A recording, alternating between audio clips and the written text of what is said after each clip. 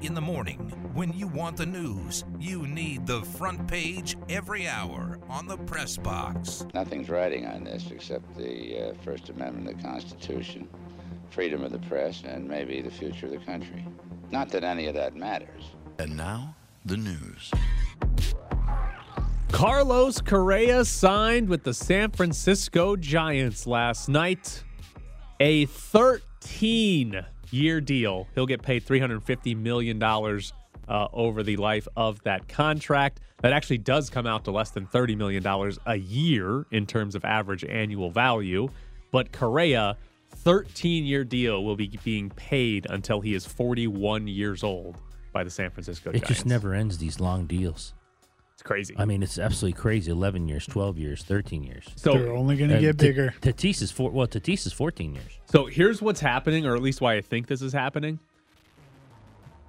The team side of it, they are trying to keep the average annual value down because of the luxury tax. Mm-hmm. And if you stay under a certain payroll, which is based on what you pay per year, you can stay under the luxury tax. And there's punishments aside from just paying the tax. There's like draft pick punishments and stuff. So from the team side, they're okay with the 13 years or the Trey Turner 11 years because it helps them keep the average annual value down. And then from the player side, if you're Carlos Correa, No. you're getting paid until you're 41. Yeah. Like if Correa had signed, let's say, a 9-year deal and he's getting paid until he's 37, he might be good enough at 37 to command another big contract, but he probably won't be. Correa at 37 probably isn't getting a big deal. And he probably isn't at 41, but he's still getting $28 million. Right. So that's the interesting part. The one I think key detail that probably hurts the players is that payrolls or contracts continue to go up. And in like 4 years, Correa at $28 million might not even be viewed as a big deal. Mm-hmm. Like in 4 years, Correa at $28 million is going to be like, he's the 50th highest paid player in baseball. Right. And you're like, oh, how the hell did that happen or something? So that might be the one bad thing for players, but you'd have to kind of go on a 1 or 2 year contract to really cash in on that. And that's taking a risk because if you suffer a big injury or just have a bad year, you might not get the big deal. Right. So Correa, 13 years. I am excited for Correa on the Giants against the Dodgers every year. What do you That's think? fine. We got Gavin Lux. Gavin Lux? We got Gavin You Lux. sound at shortstop. worried over there. Oh, I'm very worried. They Where's gonna Swanson? swoop in Where's for Swanson? Let's Dansby end it. Let's end it Swanson? and get Swanson. Swanson wasn't even good in 2021, by the way. He had a breakout contract year. The guy was a good defensive shortstop who was like a league average hitter. And then he had an awesome year last year. But I'm saying you sign Swanson, all of a sudden he's just sort of an average hitter. You're going to be a little upset. You're going to be like, where is Gavin Lux? Bring that guy back. He's at second. Yeah, great question. Yeah, again, great question. Marcus Mariota's not with the Falcons. The Falcons named Desmond Ridder the starting quarterback. The plan is to put Marcus Mariota on IR. But apparently, according to The Athletic, when the Falcons told Mariota that they were going to Ridder as the starter, Mariota told them he was stepping away from the team, and the Falcons don't know when he will be back. I read yesterday he's going to spend time with his new baby. Is it so? There is a family I read yesterday. scenario Yes. here. Okay. Yes.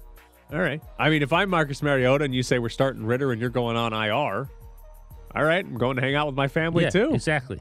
It's probably what I would do. Because I believe, what do we got? 4 games left. So IR means he's done. Right. He can't come Exactly. back. So I'd be like, all right, you guys Yeah. clearly are starting Desmond Ridder and you're going to start him next year if he's any good. So see you later. I'm going to go hang out with my family and tell my agent to find my next team. So maybe I don't blame him as much. That's a good lifestyle pick by Marcus Mariota. What if Ritter leads them to the playoffs and then gets hurt and then they That don't is have true. backup? They are, and they can go to They're the only playoffs one because game of the or 2 Bucks. games out of the playoffs. They got the same record as the Raiders, but they can go to the playoffs because the Bucks are 6-7 and leading the division. Right what now, a nightmare! Right now, the Falcons are like 14-1 to make the playoffs. If you're Mariota, Daniel. Oh, man.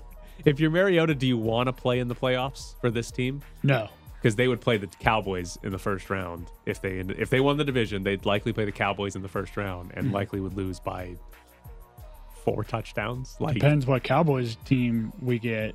If it's the Come on, the team Daniel. that It was played a trap against, game. if it's the team that plays against the Texans, It was a trap game. Listen, Ed, if the Cowboys play the Falcons in the first round of the playoffs, you'll be telling me that's a trap game as well. This week's a trap game, too, at Jacksonville. No, I Jacksonville better think than people think. I know they're better, but I think after their performance last week, I think Dallas might roll the Jaguars. Uh-oh. I'm not feeling good about it now. What do you mean? Happy to move on to the next question here, Aaron. Sean McVay said Baker Mayfield is expected to start against the Packers. John Wolford still has a neck injury. After he led the comeback against the Raiders, this felt like a no-brainer that Mayfield would start the rest of the season. Here's a fun question for you. 4 games left.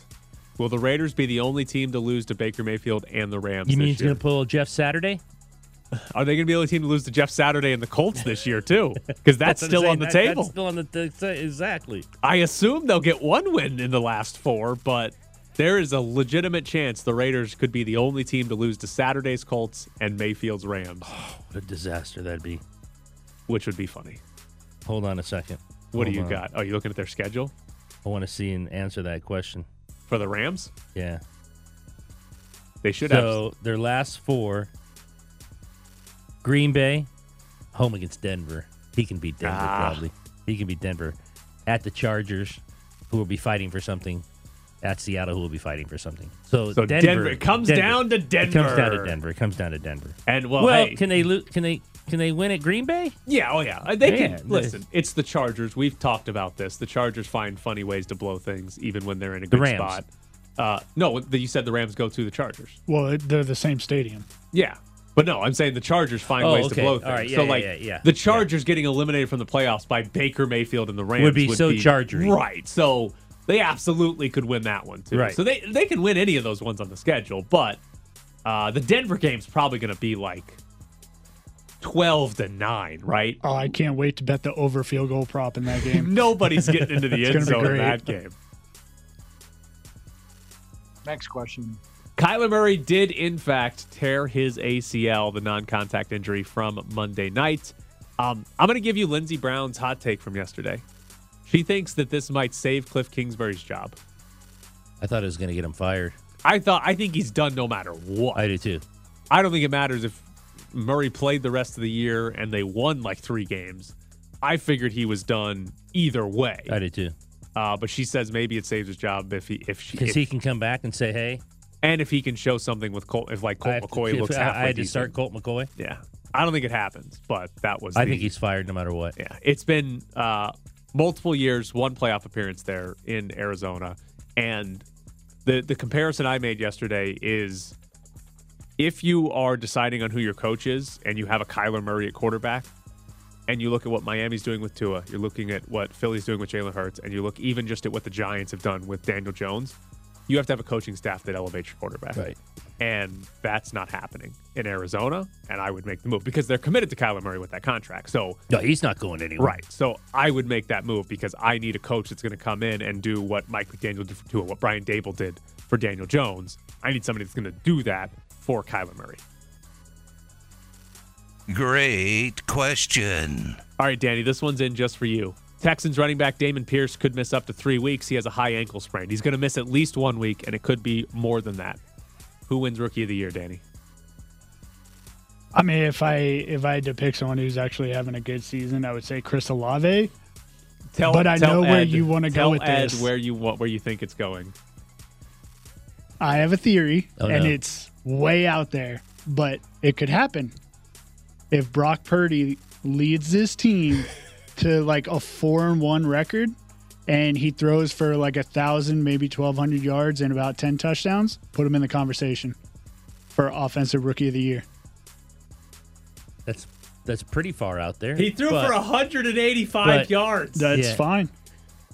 Throw for 200 yards a game, you're over 1,000 yards. You're fine. Throw 10 touchdowns, maybe 2 or 3 interceptions, you're in the conversations. How bad is this rookie class? I don't think it's that bad. If I mean, you this had Damian Pierce, you had Kenneth Walker, you also have Chris Olave. If this is the Rookie of the Year, a guy who walks into a good team and throws for 185 a game and wins Rookie of the Year, I mean, it's a bad rookie class. It's It's very, very, very unlikely it'll happen, but it would be great. If we're looking at week 18 and Brock Purdy has this team top of the division and he's 3-1 or 4-0 as the starting quarterback, you got to put him in the conversation. That is not that unlikely. No. That the Niners go 3-1 or 4-0 over the next few weeks. Yeah. And he only has to throw for 185 a game. That's probably what is going to happen. I'm saying. I'm saying. We'll see. Mississippi State will play in their bowl game. They're playing Illinois on January 2nd in Tampa. Their head coach, Mike Leach, died earlier this week. The athletic director at Mississippi State said the players are 100% behind playing this bowl game and doing what Coach Leach would expect them to do. We all know that's what Coach Leach would want, and it's what we should do. So Mississippi State will play in their bowl game against Illinois, which I'm curious to see what they do, because that'll probably be quite the emotional moment for that game. It is, by the way, at the Buccaneer Stadium, where there's an actual pirate ship in the stadium. Mike Leach called the Pirate. Right. So it'll probably be a pretty special moment before that emotional. game starts. And curious to see what they do. And I saw somebody on Twitter say they should rename this bowl the Pirate Bowl every year for Mike Leach. It's already a pirate ship in the stadium. Make it happen. So Mississippi State is going to play in their bowl game. Kalon told me a couple days ago, you got to get rid of this echo. I can't talk. I'm drunk. Whatever. Why'd the Cowboys sign T.Y. Hilton? Why not Odell Beckham? Well, he can't play. Odell came out and said I might be able to play in the regular season, but why would I? Yeah, somebody said he wasn't going to play till the first week of the playoffs. Why would you sign a guy who can't play for a month? Do they need a receiver? That's what is the interesting part when they brought Odell in. We talked about it then. We went over all the receiving core, and you didn't really get what the deal was with Odell, with anybody, with T.Y. Hilton or anybody. Their receivers are pretty solid. Like, again, it's not like signing T.Y. Hilton's like a problem, but it's just been weird that it's like, oh, they're linked with Odell, and now they signed T.Y. Hilton instead or something. Like they feel they absolutely need somebody. Right. It'd be one thing if like, CeeDee Lamb out for the season with an injury. And right. Like, oh, we better go get somebody. Right. I don't know. It seemed weird that they've been tied to so many different wide receivers this late in the season that probably won't make a material difference on the team. But it's been a pretty good offense. Yeah. And it seems weird that they're always trying to upgrade positions that they're fine at and not the ones that they're bad in. Coming up next, we'll get into some UNLV football. Twin wide receivers on each side of the ball. Empty backfield. Cox, a quick drop. Looking. Pumps once, and he's tackled by Adam Plant at the 40. Plant with a sack. And it's 4th and 5. Tightly bunched formation at the line. Kyle Williams wide left. Play action fake. Bailey all day to throw. Pass on the near side to Zion. And the pass is in the end zone, and it's caught for a touchdown. The Rebels with a huge touchdown right there. Nick Williams.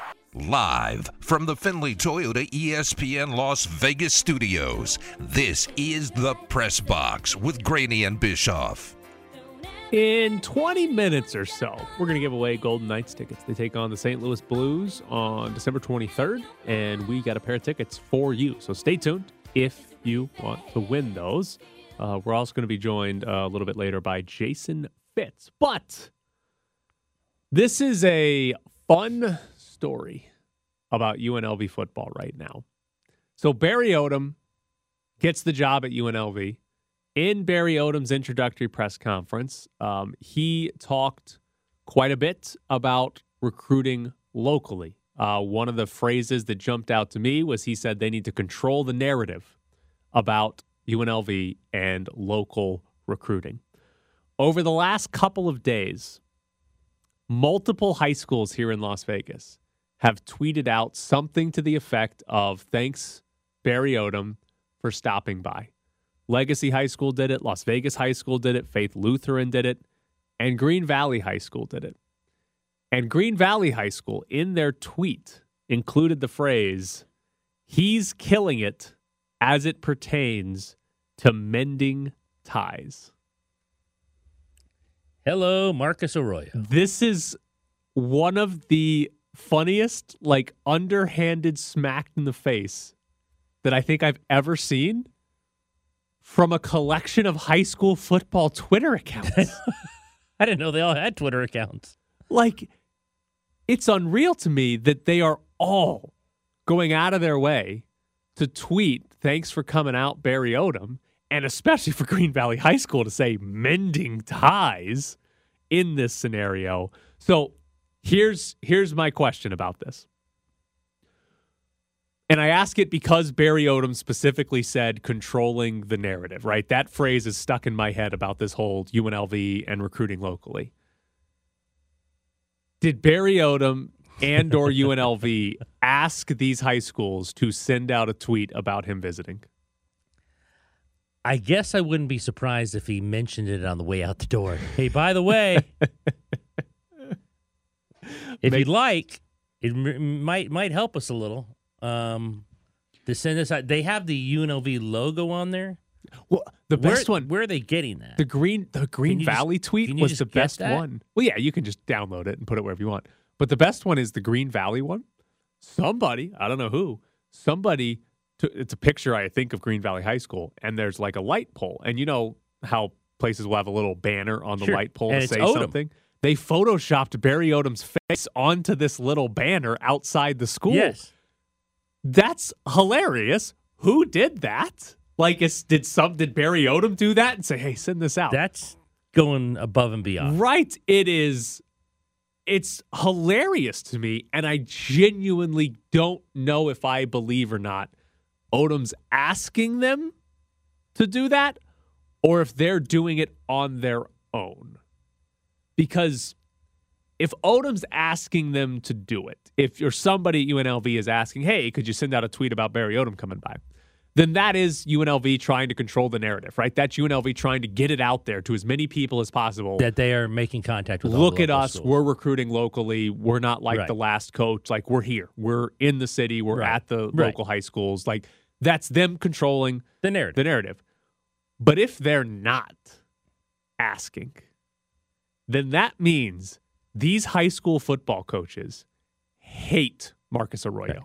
Because they, again, are going out of their way to tweet all this. To tweet about him coming out. Do you think one saw the other and they just followed in line? That might be a situation here where, I don't know who was first, but like if, Faith Lutheran said, "Thanks for coming by, Barry Odom," and then Las Vegas High School and Legacy, well, he came and saw us too, so get it out there. Yeah, we want people to know he came to see us. Maybe that happened and it started a little bit of a domino effect.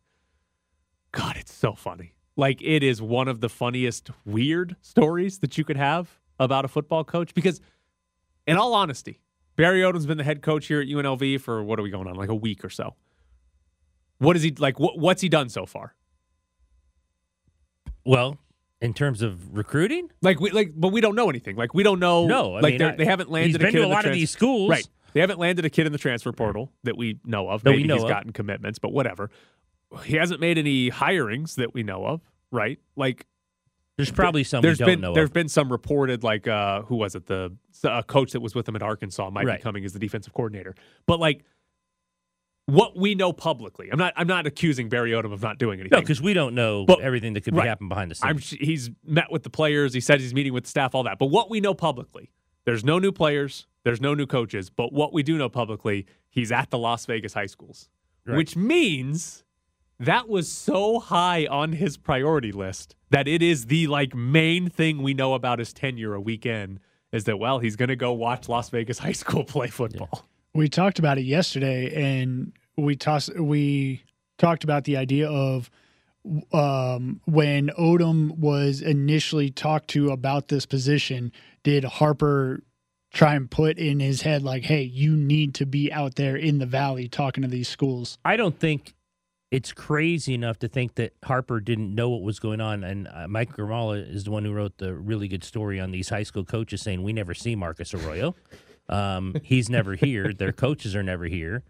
I can't believe Eric Harper didn't either see that or was told about that. I mean, and now, do you hire him with a demand that he recruits locally? You can't do that. You can't tell him who to recruit. No, but at least you can strongly suggest it might be good to have some relationships locally so we're not looking like we don't care about the local people.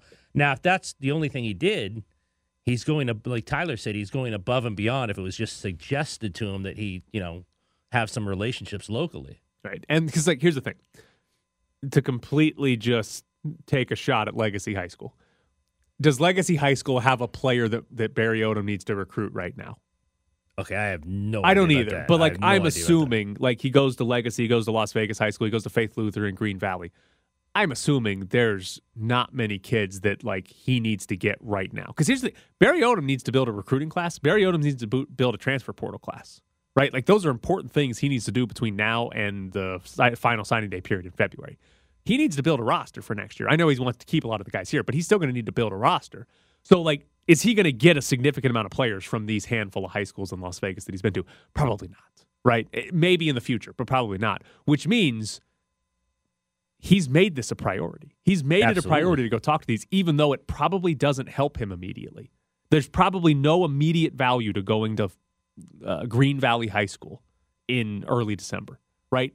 But he's still doing it, which is, again, it's hilarious to me because the high school coaches might hate Arroyo. Eric Harper might have fired Arroyo in part because of the whole high school or not recruiting high school kids or high school coach talking to high school coaches. And the new coach is out here being like, all right, we can't make that mistake again. And we've talked about it. It probably doesn't matter. It doesn't matter if Barry Odom recruits Faith Lutheran or Legacy High School. No, as long we've said this a million times. We've said it the same with basketball. What are we talking about? EJ Harkless now. We're talking about all these kids that Kevin got out of the portal. Believe me, they're 10-0. Believe me, those people who go to the game on Saturday against San Francisco, they view them as local kids. Yeah. Why? Because they're 10-0 and they're playing well. They view them as rebels and home to the rebels and at their home and all of that. I mean, so Barry Odom gets a bunch of guys from Texas or California, and they're suddenly 9-3 or 8-4 and contending for the Mountain West. All those kids will be embraced by UNLV fans. Yeah, God, there's no question about that. It's all about winning. Are they going to be any good next year? Yes.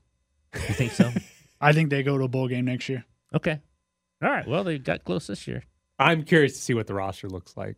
They've already lost a couple of kids to the NFL draft. They've lost 5 kids to the NFL draft. Yeah. Are you surprised at how their team was this Daniel year? Gutierrez is getting drafted. No, not Daniel Gutierrez. But kicker other kids drafted. Breaking the streak. It's going to be a kicker. Let's do it, Daniel Gutierrez. The Kobe Bryant kid, yes. There's 4 or 5 that have, confirmed for the draft. And I'm like, were that many kids on there that good? Adam Plant and Austin Ajike, those appear to be guys that are maybe draftable. And if they have a great spring, they probably won't be invited to the combine, but if they have a great spring, pro days or interviews with teams, maybe they do get drafted. So there's a couple of guys that are fringe level draft picks, but you are right. The center went. Yeah. Oh, yeah. I forgot about him. You are right. It is kind of weird that UNLV is they have 6 kids that have declared for the NFL draft. Well, I keep seeing their tweets, and I read it, and I just assume at the end it's going to say, I've entered the transfer portal, and instead they're entering the NFL draft. Like, wow, another kid's entering the NFL draft. They did lose Noel Williams, the defensive back. He went transferring to Cal, where there's a couple of former UNLV coaches there.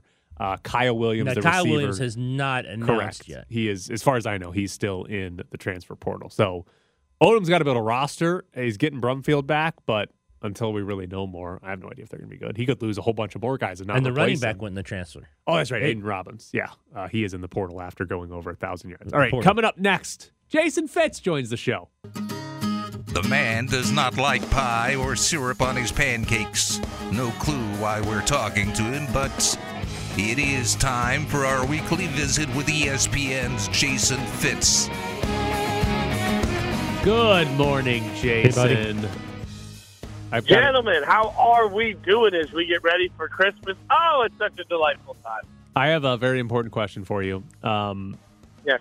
Tell me if you would eat this for dinner. We had a guest on our show earlier, Mike Grimala, who covers UNLV sports out here in Vegas.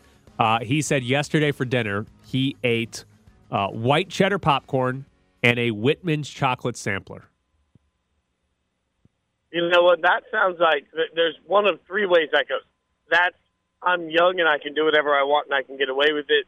is I may have partaken this evening and I'm particularly snacky, or it's I've given up all hope. So it depends on which segment in life he's in. I've been there many times where, that sounds delightful to me, especially eating a whole Whitman sampler. I'm all in for doing that. And I appreciate the commitment to having like a little bit of salt to go with the sweet. Like, I'm all in. That's not bad. All right, so to answer some of your questions, he is in his 40s. He does not drink.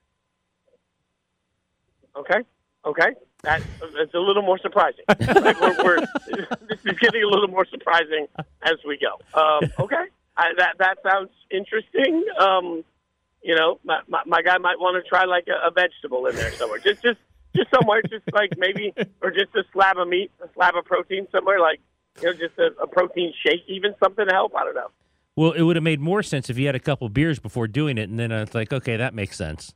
Nope, didn't happen. Yeah, or like a Flintstone vitamin or something.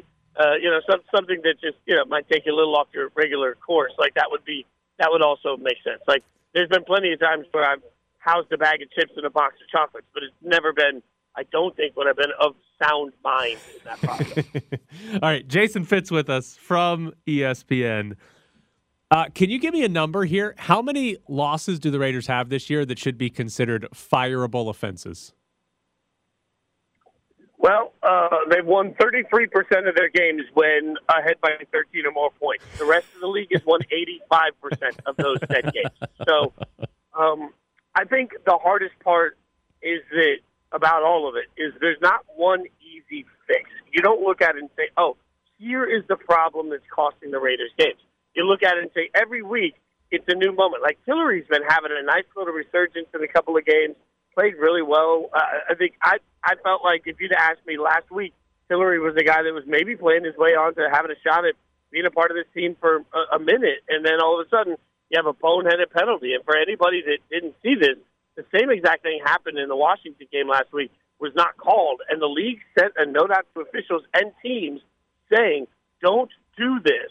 And then he did it. Like, so the level of boneheadedness there. But then also, like, it's a bad pass interference play on what should have been an interception. It's a questionable play call of why you're in that defense late in the game. Like, I mean, just the number of people that have managed to put their heads up there, at different times in each of these games. It's just, that's the stunning part of it, because that's harder to fix than saying, oh, you know what, this team is one person away from winning football games. This is a bunch of people that need to be better, be smarter, and do their jobs better at different times.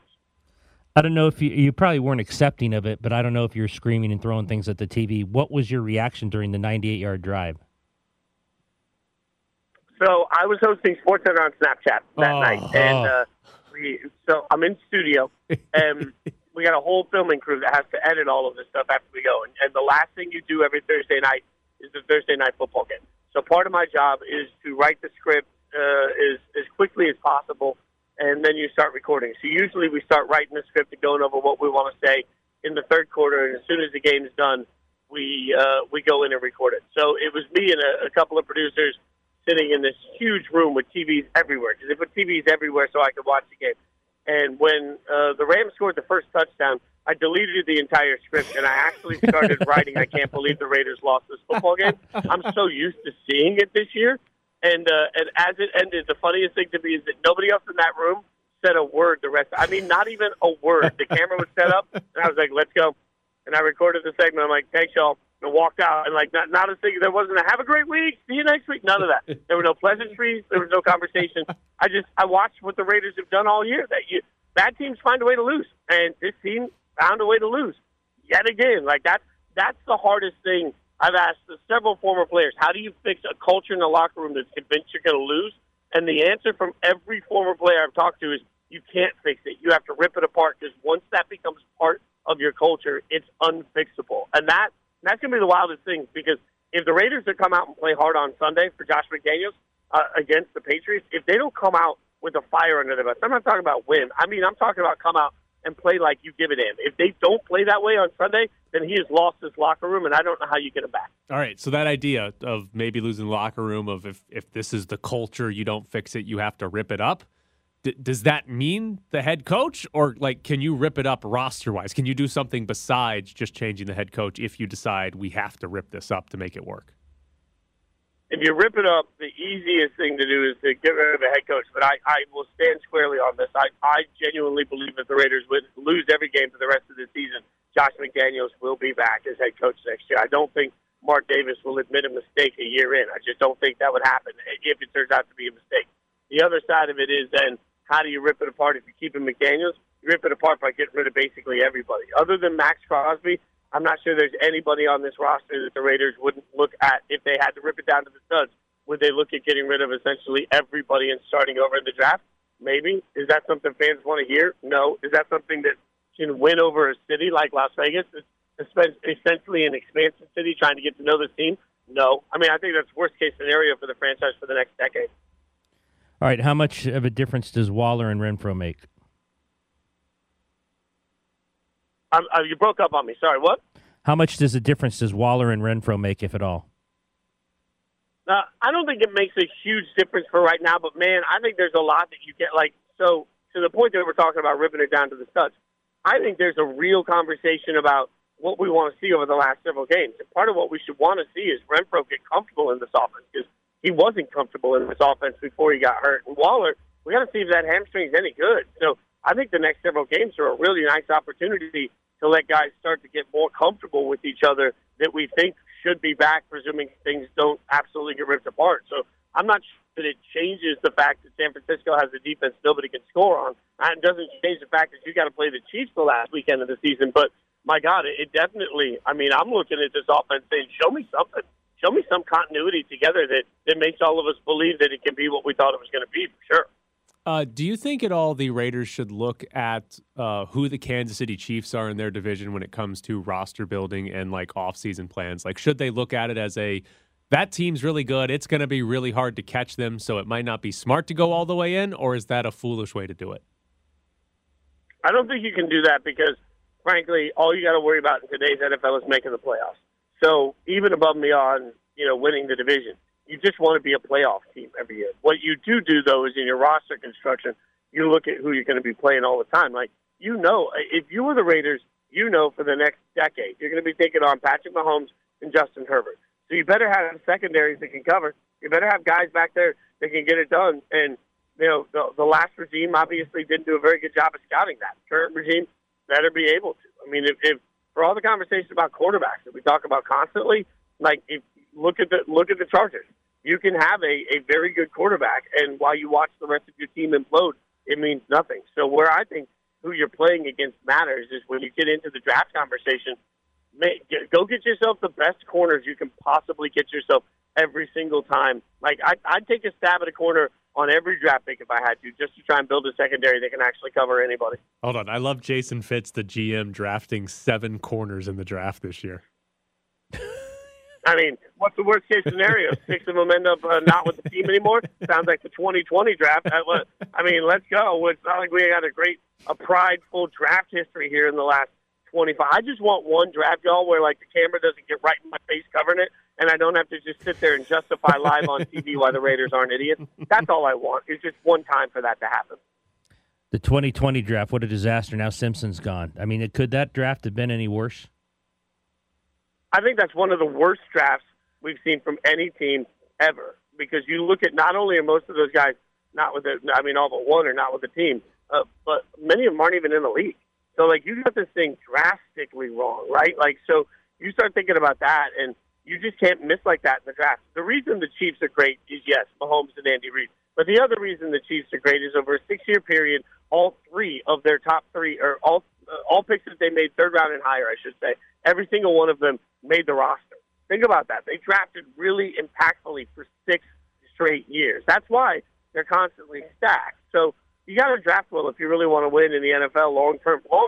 You can go all in and do the Rams thing 1 year. How's that working for them this year? So if you really want to win long term, you got to have depth. And if you want to have depth, you have to draft well. All right, Jason, before we let you go, we are giving away tickets to a concert that is Five Finger Death Punch and Brantley Gilbert.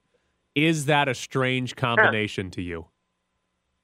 No, Brantley Gilbert kicked our ass one night on stage in Indianapolis. We were playing the RCA, or Lucas Oil, I guess. We were playing Lucas Oil for a huge convention with all these kids there. And Brantley opened and we closed the show. Brantley came out and did Metallica covers and hard rock. Like he was playing hard rock stuff the whole time, and then swung in a couple of his country music songs in the process. And then we went out and did this full acoustic feel good show with a bunch of our songs at the time that were all wildly acoustic driven. And we went to the bus afterwards, and Kimberly Perry, the lead singer, she asked us, she's like, "Why'd we get beat so bad?" And I said, we don't have arena songs. Brantley had a bunch of arena songs, and it was crazy because that was right as we were going in to record the second record. I will always argue that we recorded a second record that had more guitars and more heaviness sound to it for us because of Brantley Gilbert kicking our ass in the RCA Dome, or Lucas Oil. So, yeah, Brantley puts out a rock. He puts on a rock show. Fun fact, too, you didn't ask for. His guitar player for many years, until just a few months ago, is a buddy of mine named BJ. BJ had 2 master's degrees in classical acoustic guitar, including one where he spent several years in Spain learning to play flamenco all over Europe. So my guy's out there playing all this wild Bach all over his acoustic guitar, and then he stands on stage and plays 4 chords with a massive beard and a leather jacket on for money. He is Jason Fitz. Always good for a story. Jason, as always, we appreciate Thanks, Jason. Appreciate you guys. Have a great week. Appreciate you. So there's Jason. Later in the show, Five Finger Death Punch and Brantley Gilbert tickets. Right now, Golden Knights tickets to take on the St. Louis Blues on December 23rd, and we've got a pair of tickets for you right now. 702-364-1100. That's the phone number. Be caller number 9 right now at 702-364-1100. You'll win a pair of tickets to go see the Golden Knights and the Blues. First half up for me. The Lakers stink. Yeah, y'all forcing us to show them all the time like they're gonna be good. Y'all as in Ernie? The NBA. Oh, okay. It's a conspiracy. And then we got all these clowns on television have to talk about them every day. Conspiracy? It's a conspiracy. We have to talk about the Lakers. The Lakers are awful. We don't talk about no other 14 seed. They're not a 14 seed. They're a 12 seed. We don't talk about what's the 12 seed in the East. We don't ever talk about the Washington Wizards, do we? Ever. Do we ever mention the Washington Wizards, the great Bradley Beal? No, but for some reason, these morning talk shows and us, we have to show the Lakers all the time. The Lakers stink. Easy. Okay, I'm fine. It's the last time you're going to see them this year. No way. It is. This year, this is December. You big dummy. American Express teammates. Well played, Ernie. As we well played. You're sitting in the press box with Graney and Bischoff on ESPN Las Vegas. Follow them on Twitter at Ed Graney and Bischoff_Tyler. There are 2 tremendous parts of that audio from TNT. The first is Charles just ripping on the Lakers for being terrible and being correct about it. The second is that he is actually ripping the company he works for. Yes. Great. Turner. Yeah. TNT is the one who keeps showing the right. They're the ones that choose, we want to put the Lakers and Celtics on TNT. So it's great that he is ripping the company that he works for continually choosing to put the Lakers on TV. Phenomenal sound. Phenomenal comparison to say we don't talk about the Washington Wizards and everybody has to talk about the Lakers because they're the Lakers and they have LeBron James, which, by the way, we will talk about the Lakers because they lost in overtime to the Celtics last night. I'm going to be honest with you. I went to bed early last night because I had this game on and the Celtics were up by 15. I was like, this game's over. Wake up. Oh, the Lakers came back, and the Lakers had a 12-point lead with 3 minutes to go. They went on an 18-0 run. And then they blew that, and they went into overtime. And then Boston ended up winning in overtime. This stat from Tim McMenamin, the Lakers have now blown 2 double-digit leads in the final 5 minutes this year. The rest of the NBA has also done it twice. So when you lead by double digits, Charles is right. Yes. When you lead by double digits, you pretty much always win. Well, with 5 minutes to go. Right. 29 teams have only blown that lead twice. The 30th team, the Lakers, have managed to also do it twice. Phenomenal stat there. But they lost in overtime. All right. enough about the 12 seed in the West. The Pelicans lost to the Jazz last night. Utah 16-14. They're still holding on to a playoff spot, even though they could very easily fall out of that. They lost, but the Pelicans are 18-9 and tied for first in the West. And Zion, who had 26 last night, has played in 22 of the Pelicans' 27 That's a bigger upset games. than the Lakers blowing those leads. Right? The Pelicans last year played very well at the end of the season. Yes. Without Zion. And a lot of people said, well, if they get Zion back, what could they be? It's very early in the season. I believe at this point last year, the Nets were in the top 2 or 3 in the East. Hell, I think the Wizards might have been in the top 3 in the East at one point in December last year. So it's still very early, right? Being in first or being in the top 4 in any conference right now doesn't mean a whole lot. But this team was pretty good to end last season without Zion. They have Zion. He's playing most of the games. He's playing very well. Pelicans going to be a legitimate team in the West? I think they're going to be a legitimate team in the West, yeah. Did you shake your head, Danny? No. Oh, I thought Daniel was shaking his head no. No, just as long as Zion stays healthy. I genuinely hope so. Because I want to watch Zion Williamson deep into the playoffs. Just dunk on people and just nobody's able to stop it. Like, that would genuinely be fun. Right now, and again, we're early in the season, the Pelicans' offensive rating, they're 5th best in the league. Their defensive rating, 3rd best in the league. They have the 2nd best overall net rating behind only the Boston Celtics. Like, this team, again, we're 27 games in. But they are really, really good to start this season. And I hope this team, like the small market, probably bad for TV matchup that I want to see. Pelicans and Grizzlies. The 2 top teams in the West right now. I am all on board for a Western Conference final. 100%. I am ready for that to be the Western Conference final. Look at the Western Conference. Pelicans, Grizzlies, Nuggets. The Suns are now 4th. Yeah. Like, again, the Suns might end up getting there.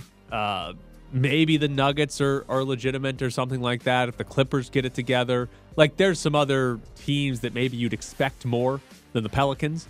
They could find their way to the top of the league and knock the Pelicans out of the playoffs or whatever because there's still, 60 games left or whatever it is.